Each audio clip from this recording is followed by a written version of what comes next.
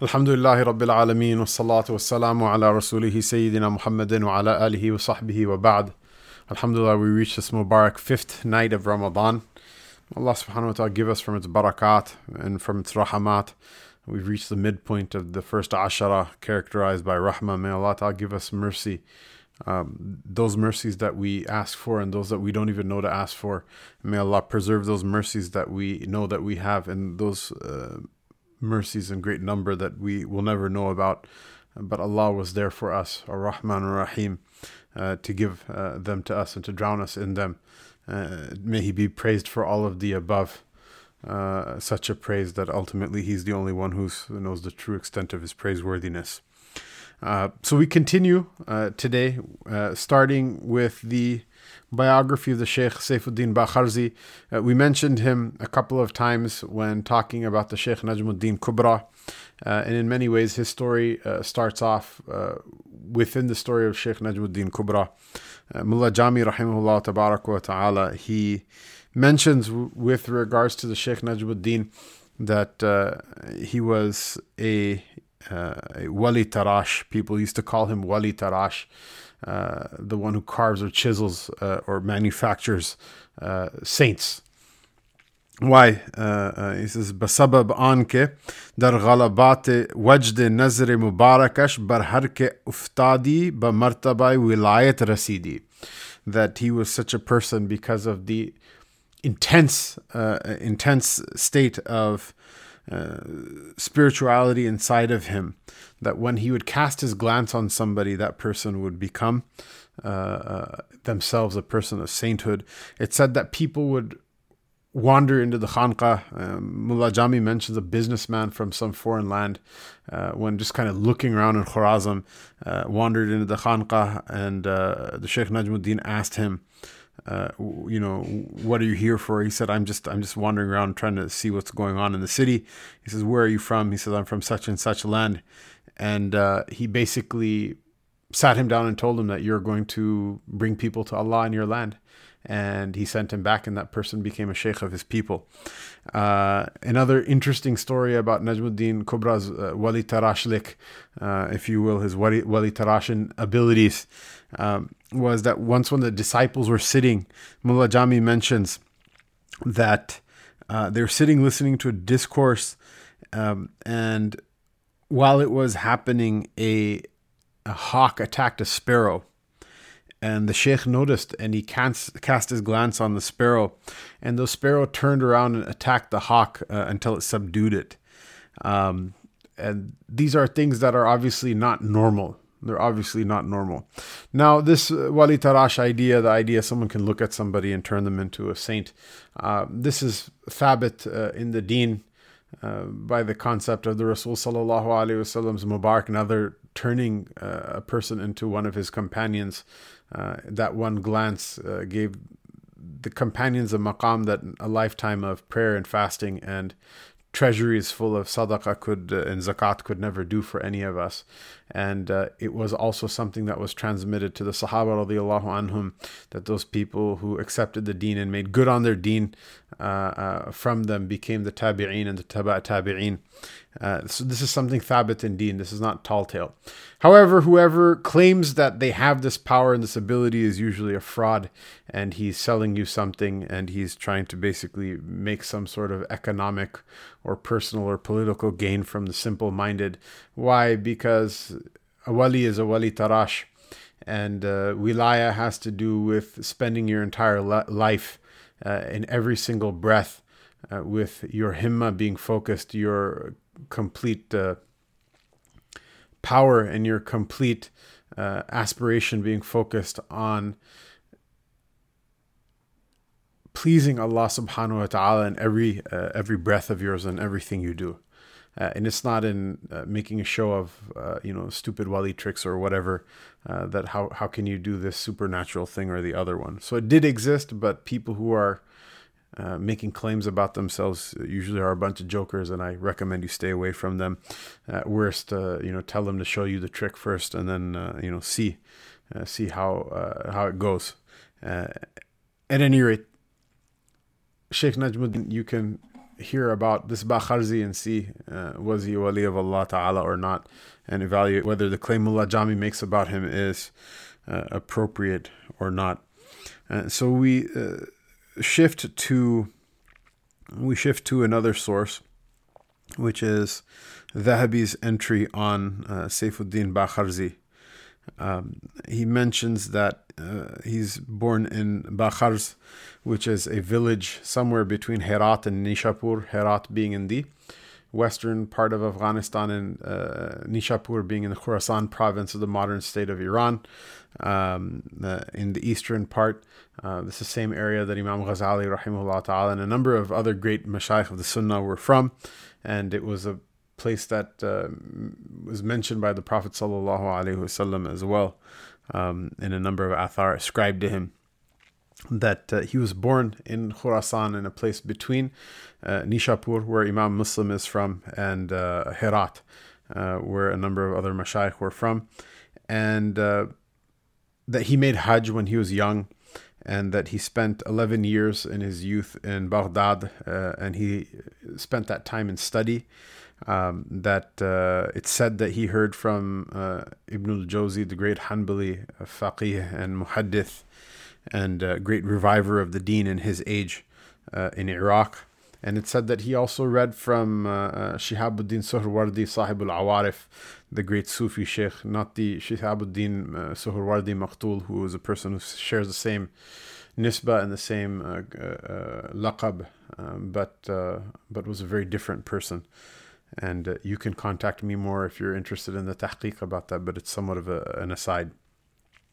It's said that he traveled to Khorasan and he studied the Hidayah, the same Hidayah that we read in Madrasa nowadays, the master book of Hanafi fiqh that gives the differences of opinion on different masail and the legal reasonings that underpin all of them. That he read the Hidayah despite being a Shafi'i in fiqh, like his Shaykh Najmuddin Kubra, and an Athari in his methodology. That he read the Hidayah from Jalaluddin, the son of Burhanuddin Marghinani, the author of the Hidayah. He read it directly from the author's son himself. And that before the events happened with regards to the shahadat and the martyrdom of Najmuddin Kubra, that Bakharzi came to Khorazm and he took the tariqah from Najmuddin Kubra, and he also studied from him. And Dhahabi mentions that he's a hafiz of hadith, that he is a master. He reached the master level of hadith, and Dhahabi doesn't give out these titles easily or for free. But he actually attained a great station in hadith, and he attributes to him the revival of the study of hadith in his age in the Transoxonian lands. And it's said that he learns hadith from Najmuddin Kubra, but he also takes the tariqah from him. And there's a couple of stories Mullah Jami mentions with regards to how fervent he was in his discipleship. That once he was sitting in the khalwa, and the khalwa is what? It's like a spiritual retreat. It's also not a baseless thing. It's a practice of the Sufis that you sit in isolation and you make the dhikr of Allah Ta'ala and you do these spiritual exercises, and you don't talk to people, you don't meet with people, you don't go outside, you eat as little as possible just to keep yourself alive, you sleep as little as possible, and you spend all of your himma and your focus, your energy and your strength on your spiritual exercises, the worship of Allah Ta'ala, and straightening out yourself in order to make the nafs subdued, so that the light of the ruh can emerge and you can benefit from it. And this is, again, not a completely baseless practice. The Rasul Sallallahu Alaihi Wasallam gave this ummah the institution of i'tikaf, which is just around the corner, which we've, by the way, completely plowed over like a snow plow that kicks a rock up and it breaks your car's windshield, which has happened to me before. What i'tikaf is nowadays, you make friends and have a great time of your life or whatever. that's fine. You can do all those things, but that's kind of not what i'tikaf is supposed to be. I'tikaf is supposed to be a person sitting in the masjid in isolation and not talking to people. If someone says salamu alaikum to you, you say wa alaikum assalam, but you don't start the salam to people. And you basically sit in your hujra, or your akhbiya, in your tents or whatever, and you do one of four things. You read the Quran, or you make dua, or you make the dhikr of Allah Ta'ala, or you pray. Everything else is done like the way a person goes to the bathroom. You do it the bare minimum that you have to. That includes sleeping, that includes eating, and the like. And so, the khalwa, even though we've made the i'tikaf not like that anymore, the khalwa was a specialized type of i'tikaf that the disciples would take in order to hone and strengthen their spiritual abilities. So once Bakharzi was sitting in the khalwa, and the sheikh came and saw his fervent and intense preoccupation with his spiritual exercises and how difficult it was on him. And he exclaimed, "Ey Sayfuddin, O Sayfuddin, mana ma'ashiq mara gham sazwar ast, tu ma'shuqi tara bagham che kar ast." He says that I'm a lover, and for me it's acceptable to constantly be brokenhearted. But you're a beloved one. You have no need for being brokenhearted. What need have you for being brokenhearted? And this was a high praise from the Shaykh. Why? Because this is a discussion in the books of the Sufis that what is better? Is it better to be a lover of Allah or beloved of Allah? And both are good, and both, they're not mutually exclusive of one another. A person can be both at the same time. May Allah Ta'ala make us of those people. But the superior maqam is that of being beloved. The Rasul Sallallahu Alaihi Wasallam, the secret is in his name, is that he's Muhammad, not Muhammad. Even though he is Muhammad, he is the one who intensely praises Allah Ta'ala, but he's the one who is also intensely praised. And the Shaykh Ali Hajwari in the Kashf al-Mahjub, he mentions, which a number of the Sufiya Kiram also mentioned, from the fadail of the Messenger of Allah Sallallahu Alaihi Wasallam, and his merits and his virtues, is that Allah Ta'ala, when He described Sayyidina Dawood alayhi salam in the Quran, He described him as وَقَتَلَ دَاوُدُ جَالُوتَ, that David slew Goliath alayhi salam. But when it mentions the Rasul Sallallahu Alaihi Wasallam's exploits in battle, وَمَا رَمَيْتَ إِذَا رَمَيْتَ وَلَكِنَّ اللَّهَ رَمَاهُ, that you didn't throw when you threw.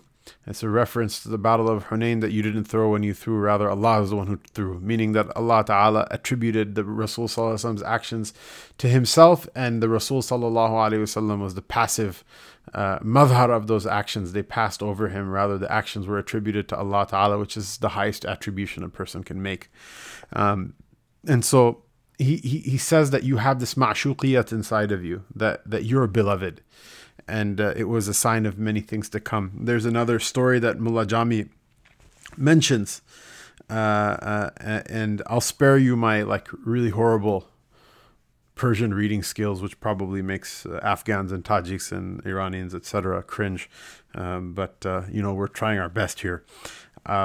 Which is that once there was a wedding party that came through their part of Khwarazm, and the murids, the disciples, were, mashallah, all engaged in their fervent exercises, spiritual exercises, in order to hone and train the nafs.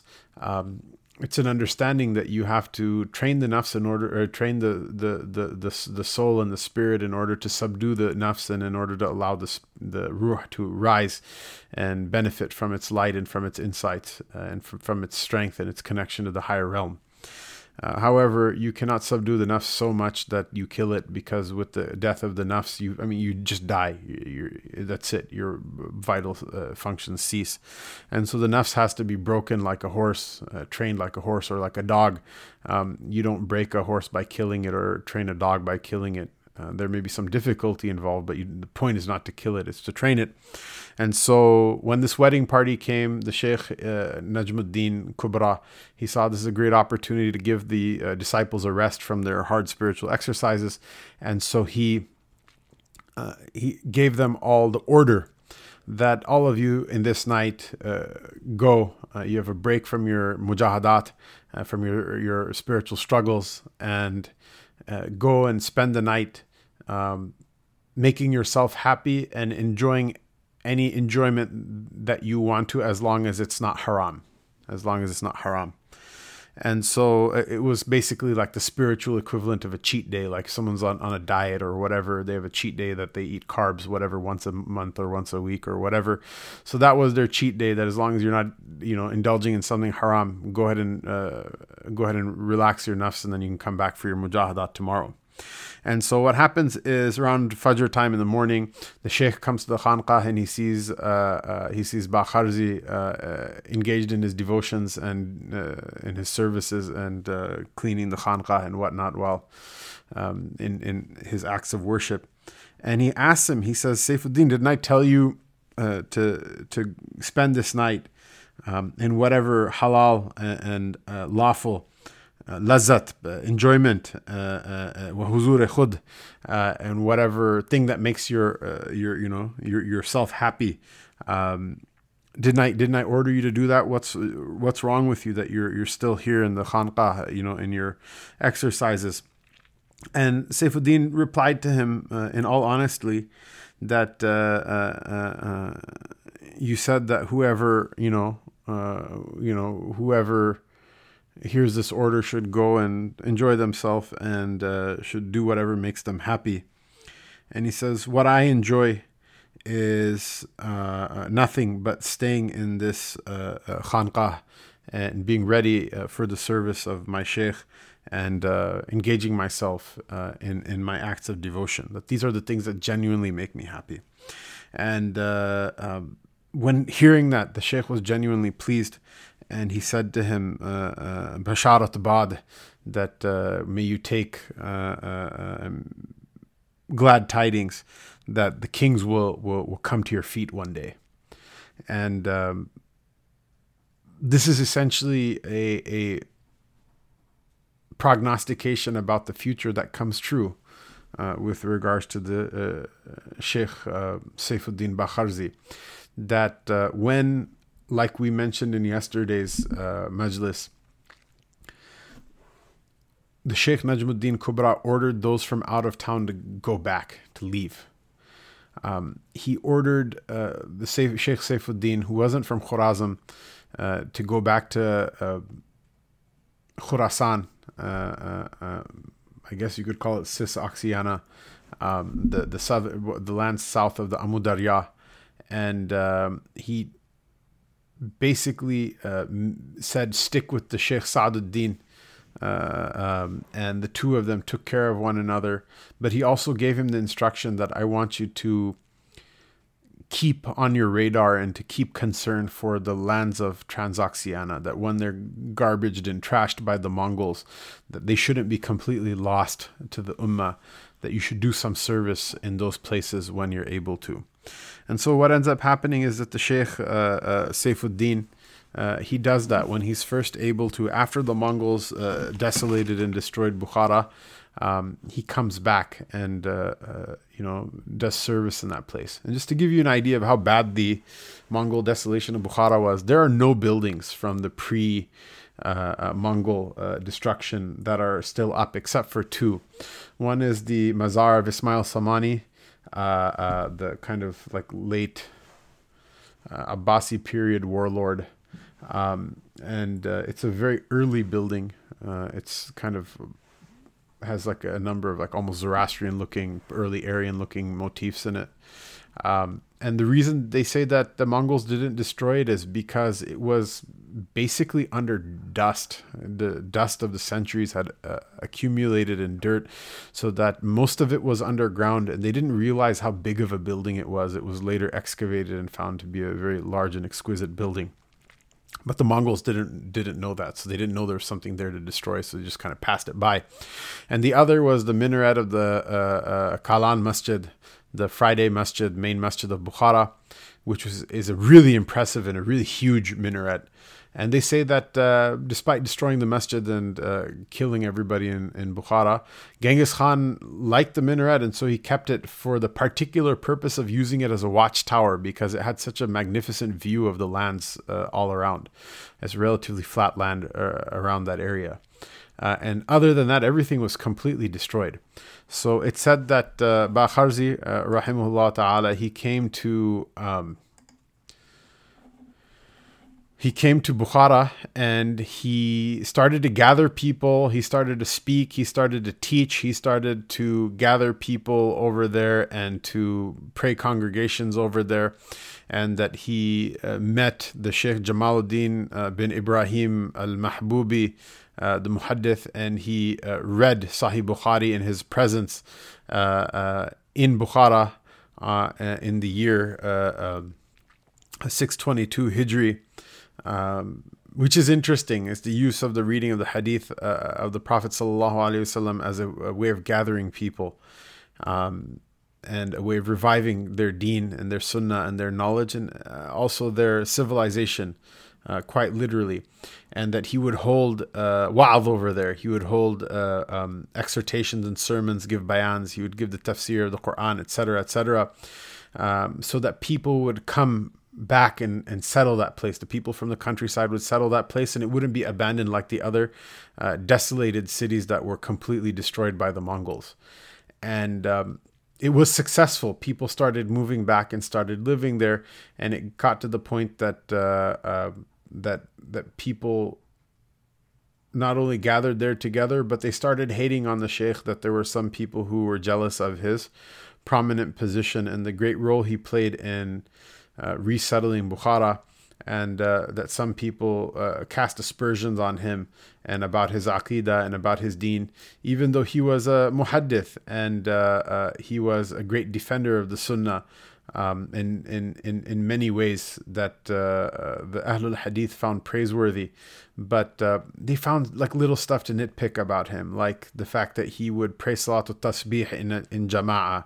The Salatul Tasbih is a particular form of nafil prayer. I believe in the Hanafi madhab it's considered to be recommended. Malik considered the narration of the prayer to be spurious, but he was extremely exacting in these matters. But it's nothing, it's nothing horrible. It's something completely within the ambit of difference of opinion. But people made it a big deal in order to cast aspersions on him. However, the prognostication of Sheikh Najmuddin Kubra regarding Bakharzi, that the rulers will come to his feet, it already started coming true. Mahmud Balwach was a minister that worked for the Mongol administration. He was a Mu'tazili, so not a Sunni, and he was sent by the Mongols to this new gathering of people who took up residence in Bukhara in order to collect taxes from them. And tax collectors are not nice people. In the old days, they would harass and brutalize people so that people would pay, and they would exact punishment and make examples of people who didn't pay fast enough and pay high enough amounts. So he was sent to collect a poll tax of a dinar from every person and 10% of the proceeds from trade from Bukhara. So not a nice person, nor particularly somebody who one would think would care for the ulama of the Ahl Sunnah, in particular muhaddith. But for whatever reason, Dhahabi mentions that he was taken by Bakharzi's beauty, both physical and spiritual. And he somehow believed in the wilaya of Bakharzi. And so he came to him and he gave him a gift of 1,000 dinars, of 1,000 gold coins, which is not a small amount of money. And it said that Bakharzi didn't even look at it. He didn't even look at it. And but this was an illustration of how even the Mongol administration already started, for some reason or another, giving some sort of credence to him. So we mentioned that the people basically started to be jealous of Bakharzi and speaking ill of him. And a charlatan who probably had some part to play in all of this, by the name of Tarabi, people coalesced around him, even though he was not one of the people who originally, started to beneficially settle Bukhara. They started to coalesce around him, and he was kind of like a fake sheikh. And he convinced his disciples that somehow he has control over an army of jinns, and he gathered them to revolt against the Mongols. And so they gathered together, and they're completely unarmed, and they were convinced that Tarabi, their sheikh, will summon an army of jinns to fight the Mongols. And I don't know, I guess the jinns were on strike that day, and the Mongols completely cut them into the ground. The Zahabi mentions that in an hour 7,000 people were killed. The first of them was Tarabi himself, and some of his more fanatical disciples said, no, he must have flown away. He must not have been killed, because they're in disbelief, as cult members are often in disbelief when their cult leaders fail to live up to their promises that they most fervently believed without basis.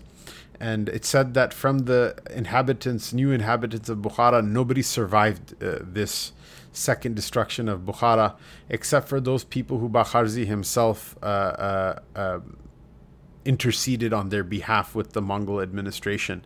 And even then, they were branded with hot iron on their foreheads to teach them a lesson, because this is almost a miracle of Bakharzi that they even let them survive in the first place. The Mongols did not take kindly to rebellion or to people not following their orders, and they usually only had one punishment for any of that, which was death. But what happened was that that it became famous that this man was now respected by them. Well, some of the kind of hater kafirs of that era, they started spreading whisperings about this guy in Bukhara who has some sort of control over the local administration, Mongol administration over there, and that he secretly harbors designs of overthrowing the Mongol state and making himself into the new Khalifa. And so these whisperings were said to Baiku, who was the leader of the great Khan, or the brother of the great Khan at that time, who Zahabi mentions and describes as Zaliman, Ghashiman, Safakan, that he was a tyrant and he was a great spiller of blood. He says, قَتَلَ أَهْلَ تِرْمِذ حَتَّى الدَّوَابُ وَالطُّيُورُ وَالْتَحَقَ بِهِ كُلُّ مُفْسِدٍ فشغبوه على الباخرزي وقالوا ما جاء إليك وهو يريد أن يصير خليفة. That he killed everybody in Tirmidh. He destroyed Tirmidh so badly that he not only killed the people, he killed the animals and the birds. And any troublemaker, any foul person that was around, all of them went and joined his cause and his army. That any person who hated the Muslims, any person who hated the people of the Sunnah, thieves, robbers, miscreants, all of them, went to join him. And they all started egging him on against the Sheikh Bakharzi. And they basically said, who does this guy think he is? And look, he's interceding on behalf of the people of Bukhara, and he hasn't come to visit you and pay his homage to you. And he just wants to, grow in power until he becomes a Khalifa. And so it said that Baiku, this Mongol commander, he ordered that the Sheikh Bakharzi be dragged to him in Samarkand in chains. And the Sheikh himself, when he was arrested and put in chains, he says, "Sa'ara ba'da hadha dhulli izzan." He says that, watch, after this humiliation that they're putting me through, I'll still live to see honor. And so what happened was, when he came close to Samarkand, Baiku basically dies all of the sudden. And the Mongols let him go, and they think of this as some sort of supernatural power that he has, because they themselves were relatively superstitious people. And so they freed him, and a number of them actually accepted Islam at his hands. And so this is a good time, inshallah, to save the rest of the story about the Sheikh Saifuddin Bakharzi for tomorrow, inshallah. May Allah subhanahu wa ta'ala give us tawfiq. Inshallah, maybe we can also make intention to sit in khalwa this Ramadan. to sit in i'tikaf, if not for the full 10 days, for those who are able to. May Allah accept it and give you khair and barakah. But at least, the minimum amount of i'tikaf in the Maliki school is from one maghrib to the next. And there's no i'tikaf less than that. Although I do know that there is a difference of opinion with regards to this issue amongst the different madhahib. But Allah Ta'ala give us tawfiq to sit in the masjid in silence, with the exception of returning salams to people, and with the exceptions of our prayers and our du'as and our dhikr, focusing only on one's relationship with them and Allah Ta'ala, allowing the nafs to starve and to be sleep deprived, so that the ruh and its light can make ishraq, like the sun rises over the dark horizon and illuminates every single direction. May Allah subhanahu wa ta'ala give us tawfiq and give us that happiness to be able to see like that, and strengthen our connection with the higher realm, so that we don't live and die like a bunch of people who really are worthy of being described as descended from monkeys. Wa sallallahu tabarak wa ta'ala wa sallama ala Sayyidina Muhammad wa ala alihi wa sahbihi ajma'in.